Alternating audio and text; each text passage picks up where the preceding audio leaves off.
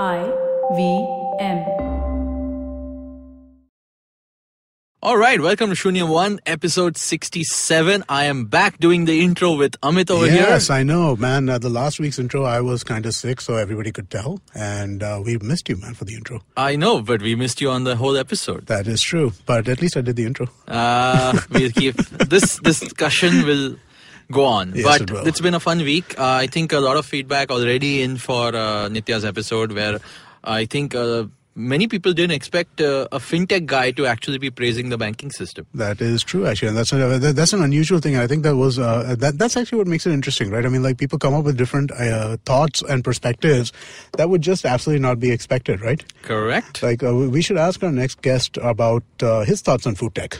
Because there are big acquisitions in food tech happening. Food tech and food tech unicorns are happening. Food tech unicorns, I think, are the two most interesting words in technology today. Yes, they are. Yes, and whenever they come together, people lose their minds. And then after a few months, they realize, oh, why? But without further ado, I think we're going to jump into the episode. Today, we are talking to Pankaj Mishra, the co-founder of Factor Daily, which actually is an awesome publication which covers all these dynamics of the tech business like in food India, tech, which is why we should ask him about food tech. And we will. But let's get into the show and see what we have to talk about.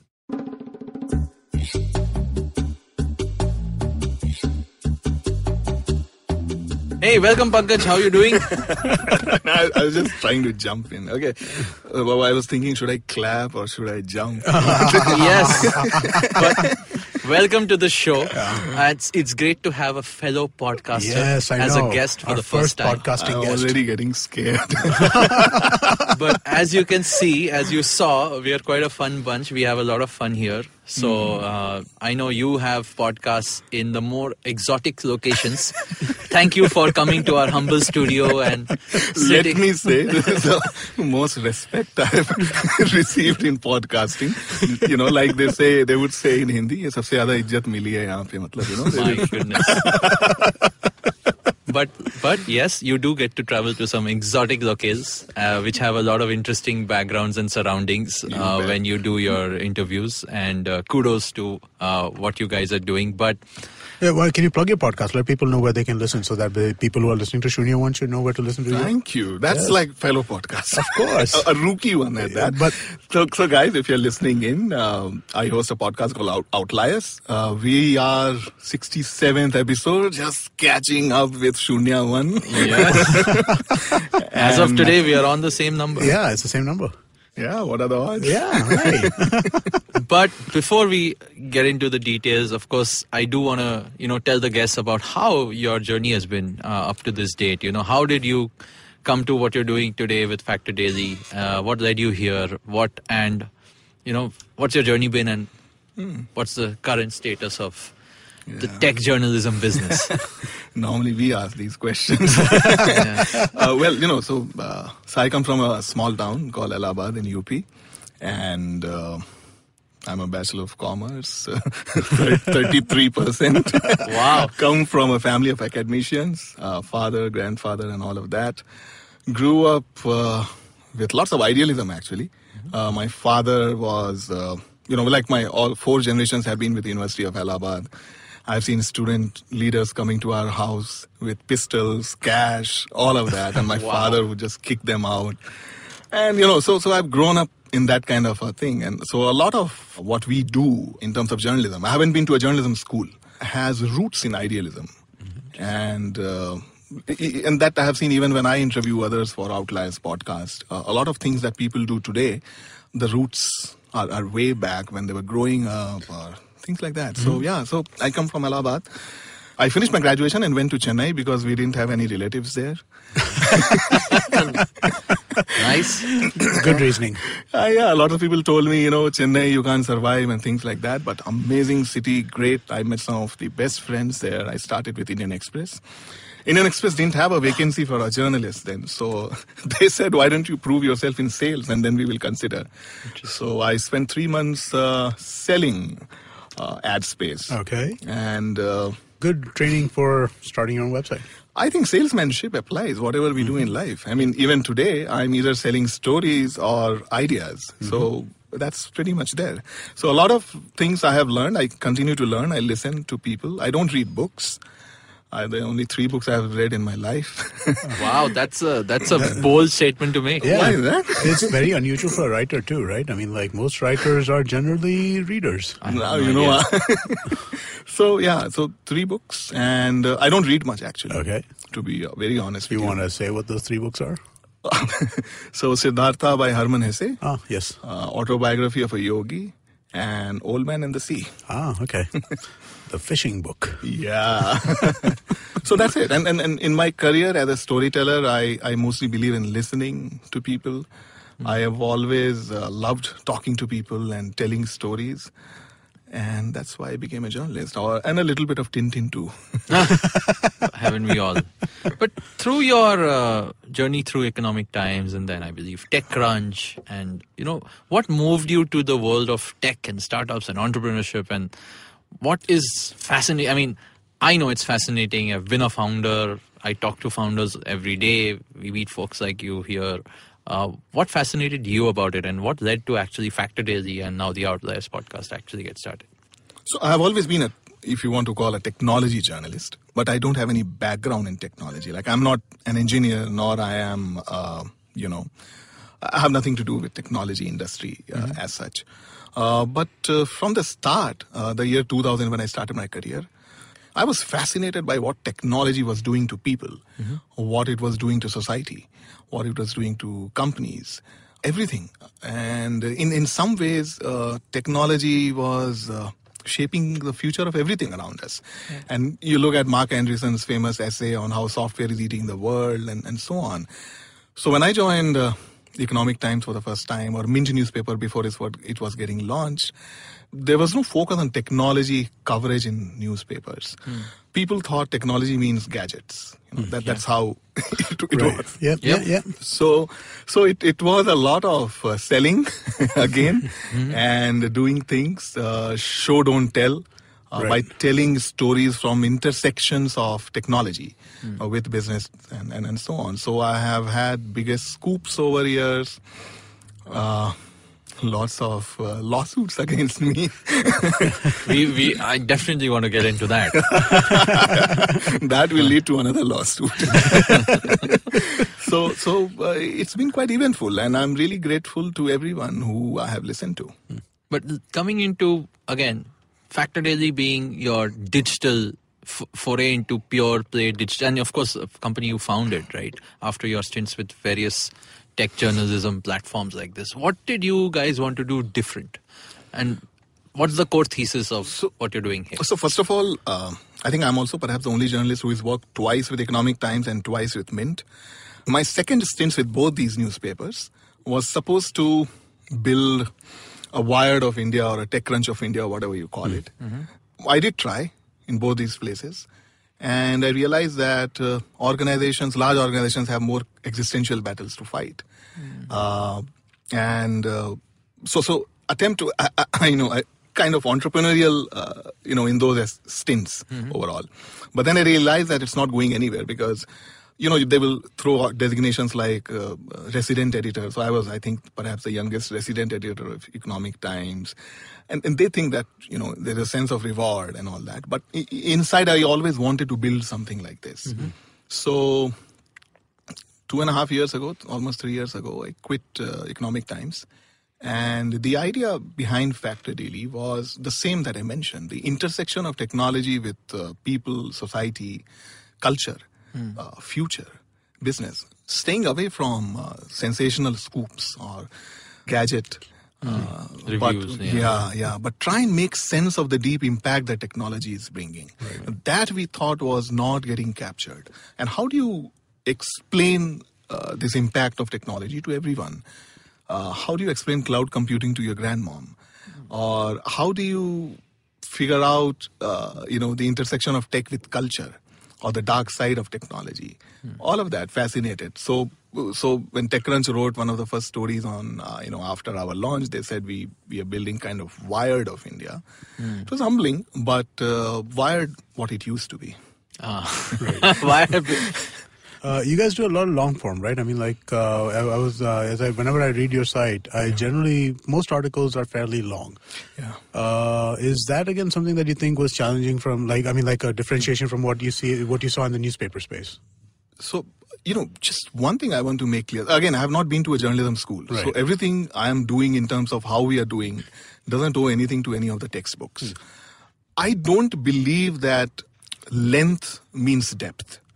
What I mean is stories can be long form or short form, but they can still have depth. So it's natural when you pick most of our stories on factordaily.com, they are long in terms of length. But the idea is not to write long articles. The idea is to tell a story. If it takes few more words, you do it. Right. And on that note, so we have had also quite colossal failures since we launched, right? One of the things I think not many people are aware, we wanted to be a pure video site. Okay. So really? Yeah. So first 2 months, we said absolutely no text. Okay. So all of us coming from traditional journalism newsrooms, we were learning video editing, scripting, all of that. So one thing we were very clear that when we are trying to build something new, it better be new. But in 2 months, we realized what video as a medium is actually behind those fancy numbers around video consumption and things like that. What we want to do in the genre of storytelling we wanted to do. Right. How can it be served best? Can you expand on that a little bit? Because I think I know where you're leading to, but I'd like you to actually say it. Well, you won't say it. I can say it if you want, but I'd like you to say it first and then I'll expand on it. I don't know if this is what you were leading to, but... so one of the things we realized that video consumption was mostly around few things, right? Entertainment, Bollywood, number one. Second is, of course, porn or things like that, right? Or gadget, your tear downs of products and things like that. Right. But if you wanted to tell the kind of stories we tell in text form, for example, how a porn group on Telegram was busted, or a lot of other stories that we do, telling those stories in video format means very high production values, right? The assembly line has to be very different. It's not like people sitting and doing your looking into the camera and, not like that. So there our aspiration was to do a wise video stories, right? And then that, I mean, to pull it off anything like that, you need at least $10 million. And you need people who come with those backgrounds, who would have worked in some of the best production studios. And I think Amit would have far deeper insight on this than I am. But I'm just telling you as an outsider, I realize it. Yeah. So. No, I agree with you entirely. I think that from a cost perspective, that becomes one big problem over there. The production is really, really tight. I was actually I thought you were leaning more into the current rule on video, or at least web video, 3 minutes or less, which I don't know how you can do a story like you're talking about, right? If you're talking about how a child porn ring on Telegram is being busted, how do you do that in 3 minutes or less? You can't really do that. I would argue with that. Okay. And then going back to the same point about, I think depth has got nothing to do with the length. I think it's also about the production quality and imagination. See, if I'm a storyteller and specializing in one particular medium, I'm not going to be defined by the medium. I will use medium as a format to get what I'm trying to tell, reach people who should be consuming it. Right. But I can't be consumed by the platform or format as a storyteller. I think we should spend some time on that, because there's a lot of focus on video. I mean, Facebook made, just bastardize the whole video journalism, right? they were counting less than 1 second of view as one view and all that. It was now look at what they're saying. They're saying, I'm sorry guys, I mean, if you want page views, don't talk to us. So how can you be married to platforms like so you cannot, right? I mean, like, that is the fundamental lesson to have been learned from Facebook 8 years ago. Exactly. Don't depend on us. Exactly. And now again you see Googles and Facebooks of the world trying to talk about fake news, how we will revive journalism, writing grant checks. I don't think. See, as a story, one of the reasons you ask why did we do Factor Daily is because we love this profession so much that we can't do anything else. And wherever we were working, we realized that organizations are not shaping the future of my profession. Right. They were fighting battles that are inconsequential. So who will figure out? So if you look at the auto industry, or you pick entertainment industry, you will find people, Elon Musk, right? He's shaping the future of auto. Who is that equivalent in media? Maybe one or two, right? And I'm talking India, right? So everybody is either trying to save their jobs or they are fighting battles that don't matter for future. So one of the reasons also we've quit mainstream jobs is to find answers ourselves. Whether we find answer or we end up with more questions, we succeed or fail, I'm not thinking about that too much. Very interesting. Before we cut for a quick break, I do want to ask how Factor Daily, obviously you started 2 years ago and you built a base on the platform of writing these stories, telling these stories. What led you to podcasting? As another medium to tell these stories. That's how I looked at it. I realized that conversations were becoming very engaging with people I used to meet. One of the things I always do in meetings, and I think Sheila, when we met also for the first time, I enable cross connections. And because I travel a lot like nomad, so I'll bring on the ground inputs and share with people. And then I realize if there is a way of, putting these conversations in a format that can be consumed and shared, why not? So that was my starting point. Starting point was not like, you see happening now, hey, I want to do a podcast. Now let's figure out what it should be about. It was not that. So podcast for me is a culmination of conversations. Right. Tomorrow, if the medium is something else, mind reading, I will go there. Wow. That's something aspirational. That's interesting. But I think that those are the best podcasts, right? The best podcasts that are out there are podcasts which are real conversations between... I'm not such a... There are a lot of really great interviewers out there, right? I mean, like someone like Terry Goss or even in our network, Cyrus. There are a lot of really great interviewers out there. But my favorite kind of podcasts are the ones where there are people who know about something and they're getting into it, right? And I mean, like that. And I think that comes across on your podcast for sure. So I mean, like... No, you're really kind. I mean, I hope it does. And other promise I made to myself before I do 100 episodes, I'm not going to think whether I should be doing or not doing, things like that. So I'm not yet 100 episode old, so I'm just born. Okay, cool. Yeah, awesome. Likewise, I think we will see you there, and when the time comes, yes. We'll do a combined 100 episodes. Absolutely, together. Yes, do that. Inshallah, we will do it. We must do it. If we're traveling at the same space, 100 episodes will come in the same week. Absolutely.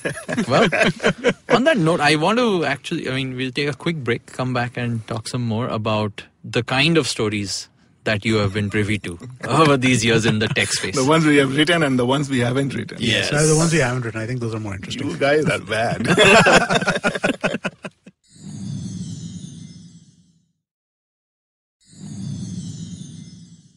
All right, welcome back.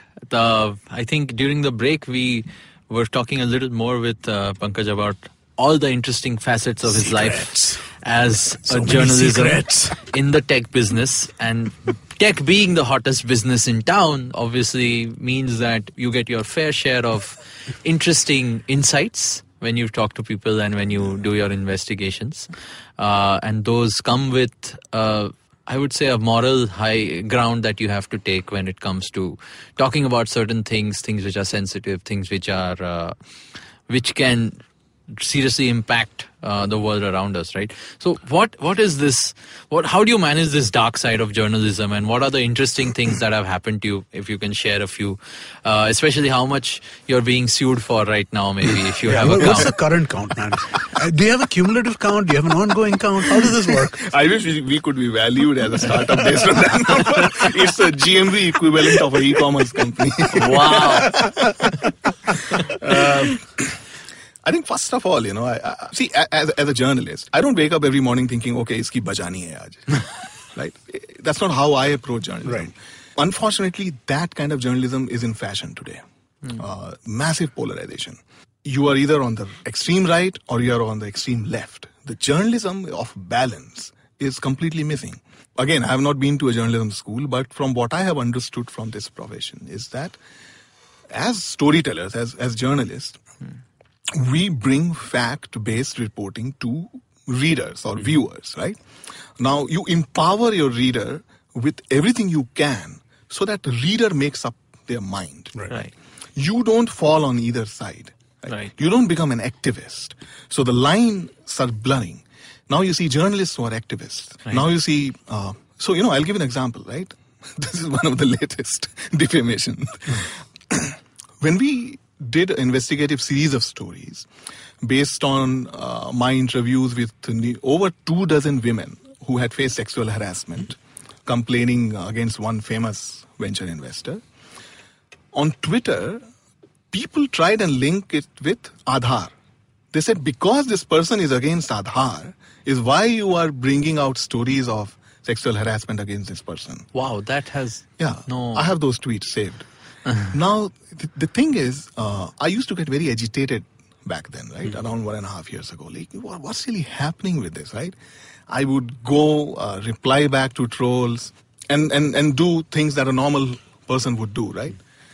Then I realized that it is not worth fighting, these battles. So then, what is my weapon as a journalist? That I have to tell stories based on fact and evidence, right? I stay with that. I mean, why to get into this, this kind of ridiculous assessment about, bringing things like Aadhaar into this, right? So that is one example of it. The other times, for example, everyone from, like I used to track Infosys for a living around 2000, 2003, 2005, and when Mr. Murthy also came back. I've had the biggest scoops. I wrote about them appointing a chairman 6 months before they actually did and questioned the board's governance and things like that. And around the time Mr. Murthy came back, we wrote a series of stories about the chaos and how it was self-imposed. So we got cease and desist notice from Infosys that was worth 2,500 crore or something. Later on, there was another company called Subiksha. I did an interview with Azim Premji. And Azim Premji had invested in this company called Subiksha. And Subiksha's founder, according to Mr. Premji, committed a fraud. And, he was, of course, the special fraud investigation and government was investigating him and all that. And Premji, in this conversation with me, said, Subiksha is like Satyam. Like Satyam, the famous fraud. Wow. Right. So this guy sued Premji and he also sued me. And the latest one that I talked about, right? This famous venture capital investor who we wrote a series of stories. And it was actually a defining moment for me as a journalist. Because I interviewed nearly 24 women who were sexually harassed. I'm quite a strong guy. I'm as guy as you can be, right? Some of those conversations made me cry. I'm not kidding. Because you listen to what happened to those women and you kind of question. I mean, that was the closest I became an activist. I did not become an activist. But if ever in my career I have gotten closest to a moment where I was wondering, how everything is happening was then. Because those interviews changed me as a person. I learned a lot about how to conduct sensitive interviews, how to listen more and talk less, how to empathize with victims. So now this kind of journalism is not taught anywhere. Right. I think people who are teaching journalism need to focus on this. Like, how do you, reporting or journalism, how do you create people who do it with empathy? So first interview I did for this series of stories, the lady shouted at me. She called me names. Then it took me few weeks to come out of it and go back to her. Because then I realized, okay, I was doing it wrongly, right? Because, as journalists, you are always trying to dig things out, right? Right. But in investigative, sensitive issues like these, you need to first have a dialogue with the person. And that taught me that conversations are more important. Stories are byproducts. Wow, that's a good line. Yeah. Interesting. I like that line. No, but that's true. And I think it's true regardless of what kind of nature of profession you're in, right? No, and I think the ecosystem, Amit and Sheila, I think fails those women.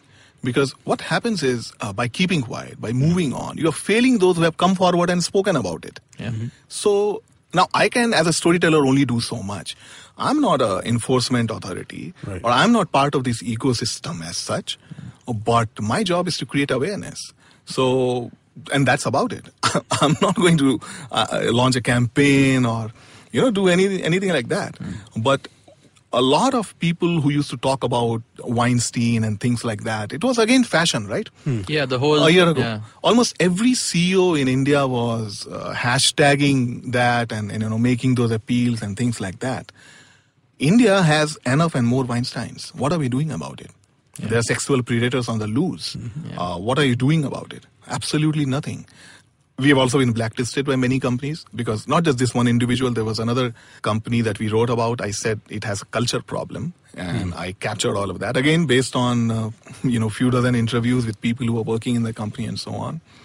The CEO said, if you want to meet or talk, you delete this post and say sorry. I said, over my dead body, So these things keep happening. But there are more importantly other kind, like Bitcoin space, right? We wrote a series of investigative stories on a Bitcoin fraudster, and which led to the RBI and others take notice. And in fact, their officials also coordinated with us. Finally, they nabbed him. I used to get threat calls. Wow. I walk from home to office, by the way. So it's around 10 kilometers every morning. And I would get calls like, Mishra ji मुझे पता है आप घर से कितने बजे निकलते हो, ऑफिस कब पहुंचते हो, कौन से रास्ते पे चलते हो. But, so even in a new thing like Bitcoin, you see these people. The point I'm trying to make is I have tracked founders from Infosys era to this era, right? And I believe it is underrated how much of bullying you face from the ecosystem and its leaders. It is unprecedented. And I don't think it's fashionable to talk openly about it. Someday, perhaps we will.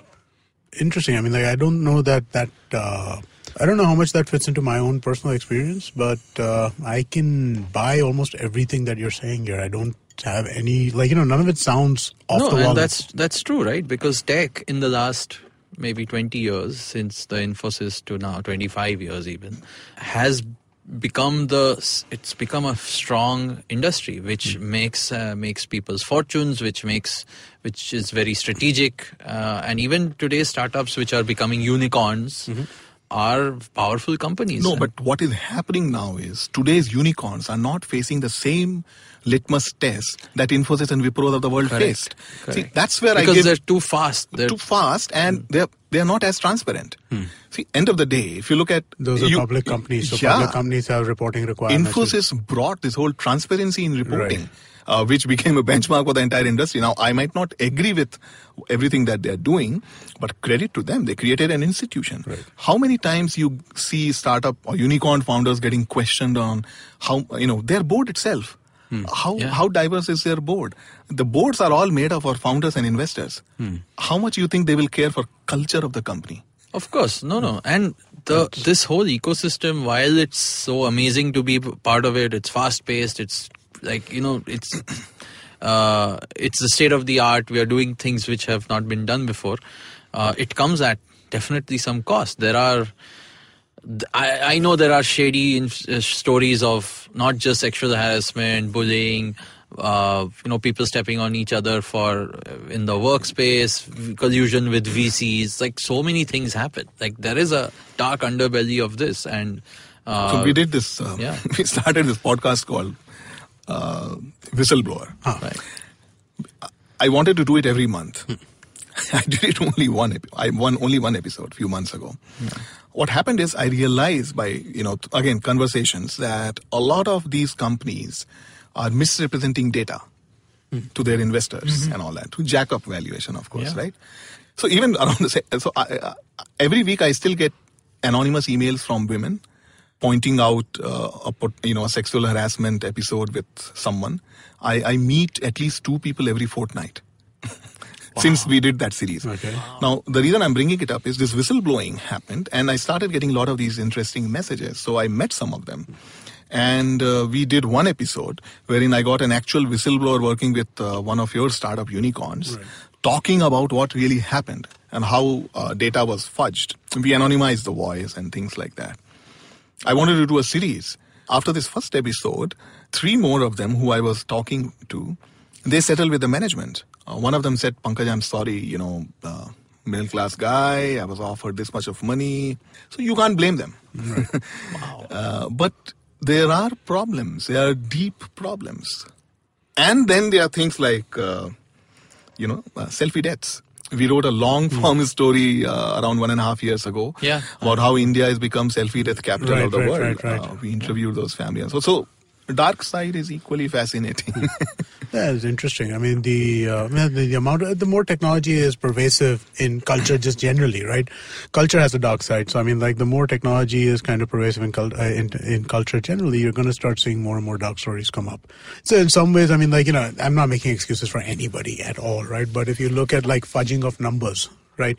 This is something that's happened in like all companies for the longest time, right? We had shining examples in front of us because most of our examples are international, like, companies like Microsoft and Google and Amazon, who are fairly, like they do some fudging, but not crazy fudging.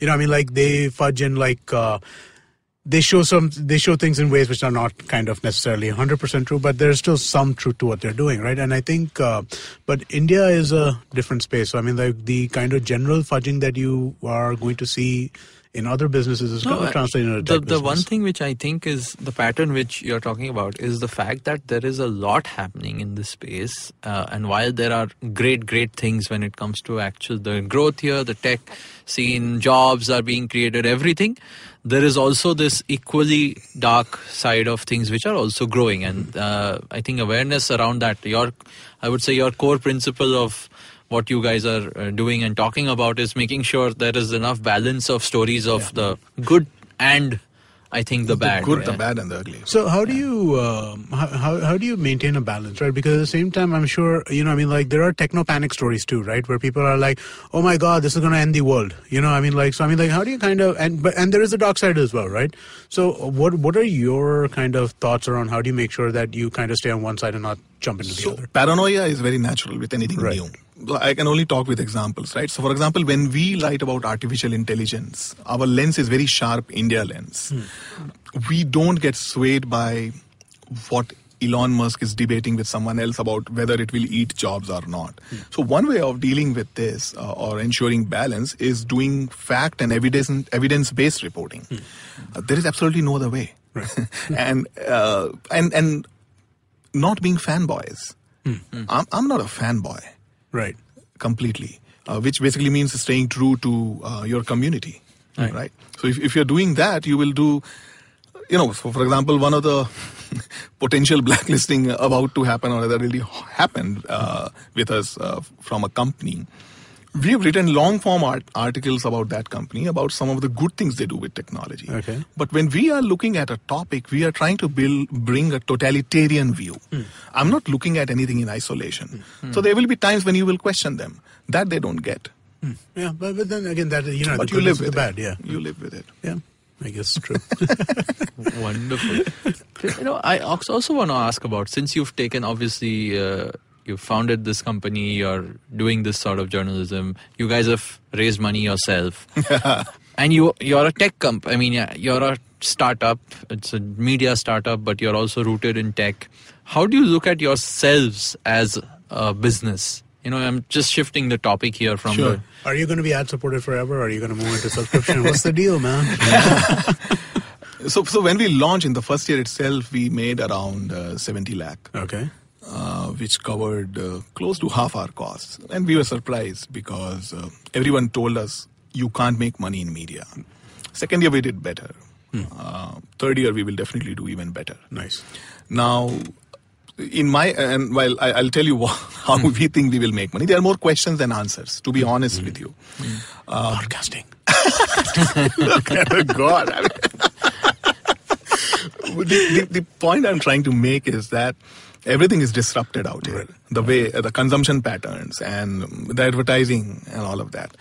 I don't think grants or reader revenue or brand revenue on their own will be able to give enough money for sustaining quality journalism.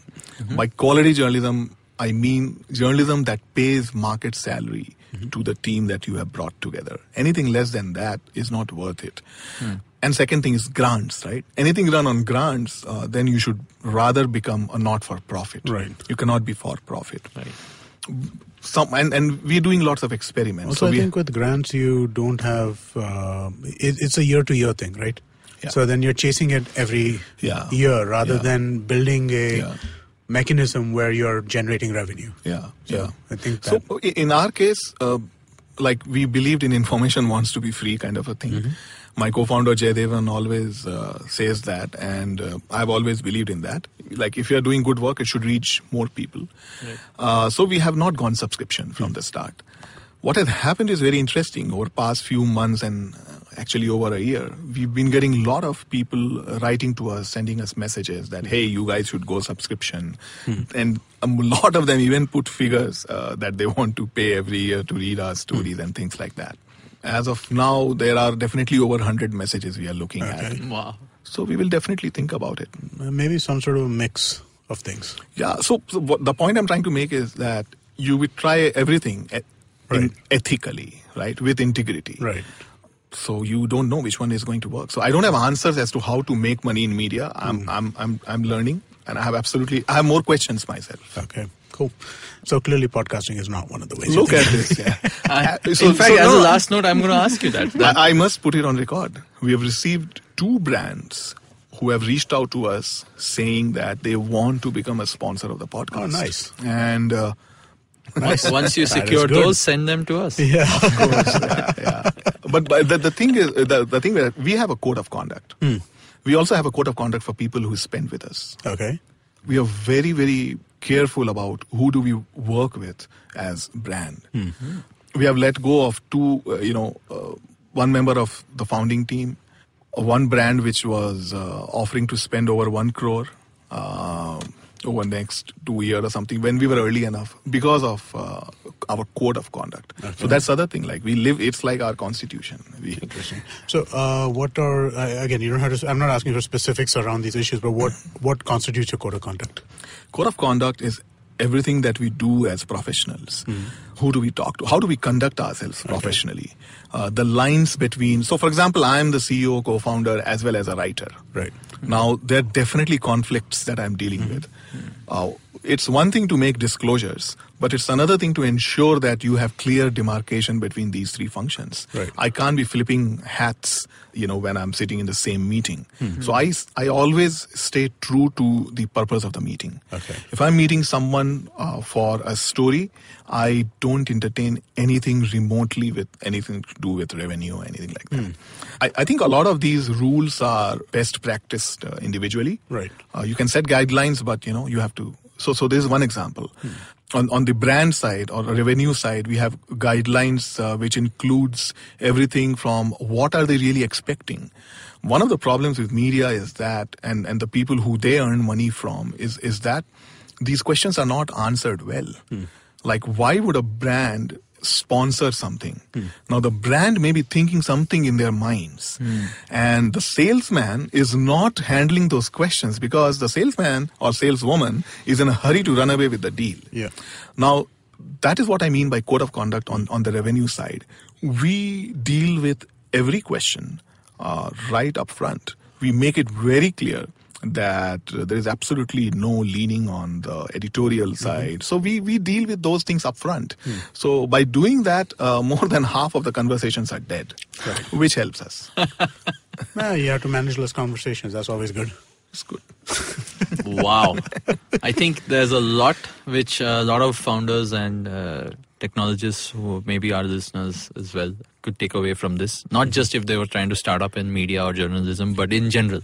Right? I think all of these values translate really well if you're running any kind of business. I think institutions are built because of integrity and ethics. Yeah. Institutions are not, and that's my complaint with current breed of a lot of entrepreneurs that you see. There is a mercenary culture, and that mercenary culture reflects in the organizations.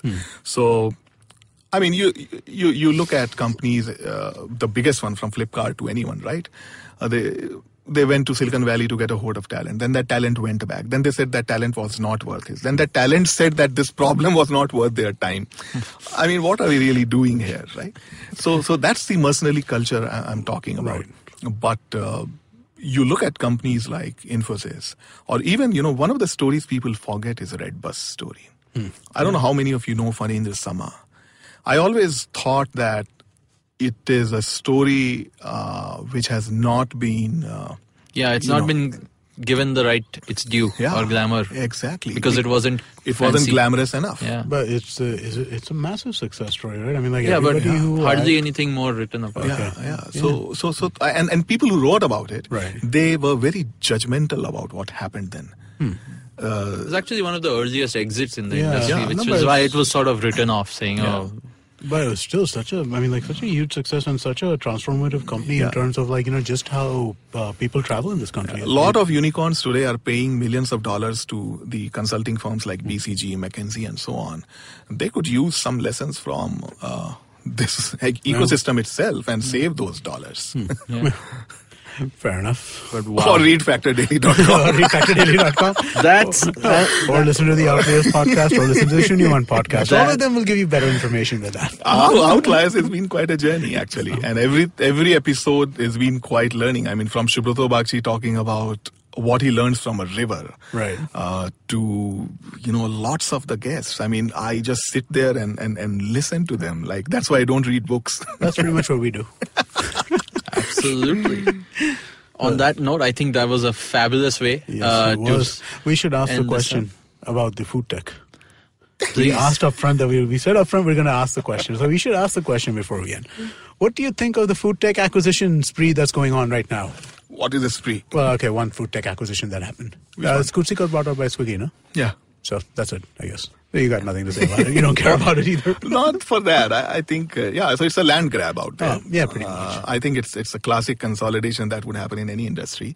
Yeah. If I have to deal with this question in another way, I would actually focus on these as platform businesses. So if, for example, if I were Flipkart, if I were Walmart, I would not buy Flipkart. I would buy Myntra. Okay. Because I believe it's far better product than Flipkart.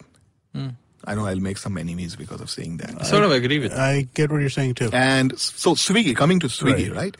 I always thought, so if for example an Ola or someone would get ambitious enough and think of this as a platform business, I used to ask people why Ola and Flipkart are not one company. Because that would have fought with Jeff Bezos much better than what we saw. Interesting. And similarly with Swiggy. Swiggy, if things go well, I think you will see food tech platforms like Swiggy and Zomato doing more than e-commerce companies. Becoming logistics. That number, I think, to answer your question, you should watch. Because I get early signals that the food tech revenue, whatever you call it, people are going to be eating more than buying things. Right. And I think it will eat e-commerce, as we know. Interesting. That is interesting. Pankaj, where do folks get in touch with you on Twitter to talk to you? So I have a namesake. I forgot to mention Pankaj Mishra, who is the New York Times. What should I say? Yeah, I mean, he brings pain, and he also brings a lot of fan mails to me. Okay. So this Pankaj Mishra is a famous author. He's written Butter Chicken of Ludhiana, and over past 2-3 years, he's a complete basher of the current regime. Yeah, and he writes in Guardian. And he does New York Times regularly too, right? And Guardian too. Yeah. He takes on people across the world, including India. I get trolled. I get hate mails. And once there was an existential moment in our startup. So it is crazy. So I know him. I don't know him well enough. Right. But I told him, either you get on Twitter or you buy me food for the rest of my life. But until then, you are on Twitter. What is your real handle? It is Pankaj @OnTech. @PankajOnTech. No, yeah, exactly. All right, perfect. And just a reminder, guys, please make sure that you are subscribed to the show on Apple Podcasts. Go and give us a rating. That's also very helpful. Send us a review. Do all of that kind of stuff. And if you want to join the Slack channel, go to the website www.ivmpodcast.com/Shunya1. There is a button over there that says join the Slack channel. Click that button, send us your email, and we will send you an invitation for the Slack channel. Yes, and do listen to the Outliers podcast. Thanks, as well as I should buy both of you some coffee. That's the idea. That's all. That's all the podcasting business it brings us. Thank you so much on that. Thank you. Really kind of you to have me. No, it was great to have you. Thank you so much. Thank you.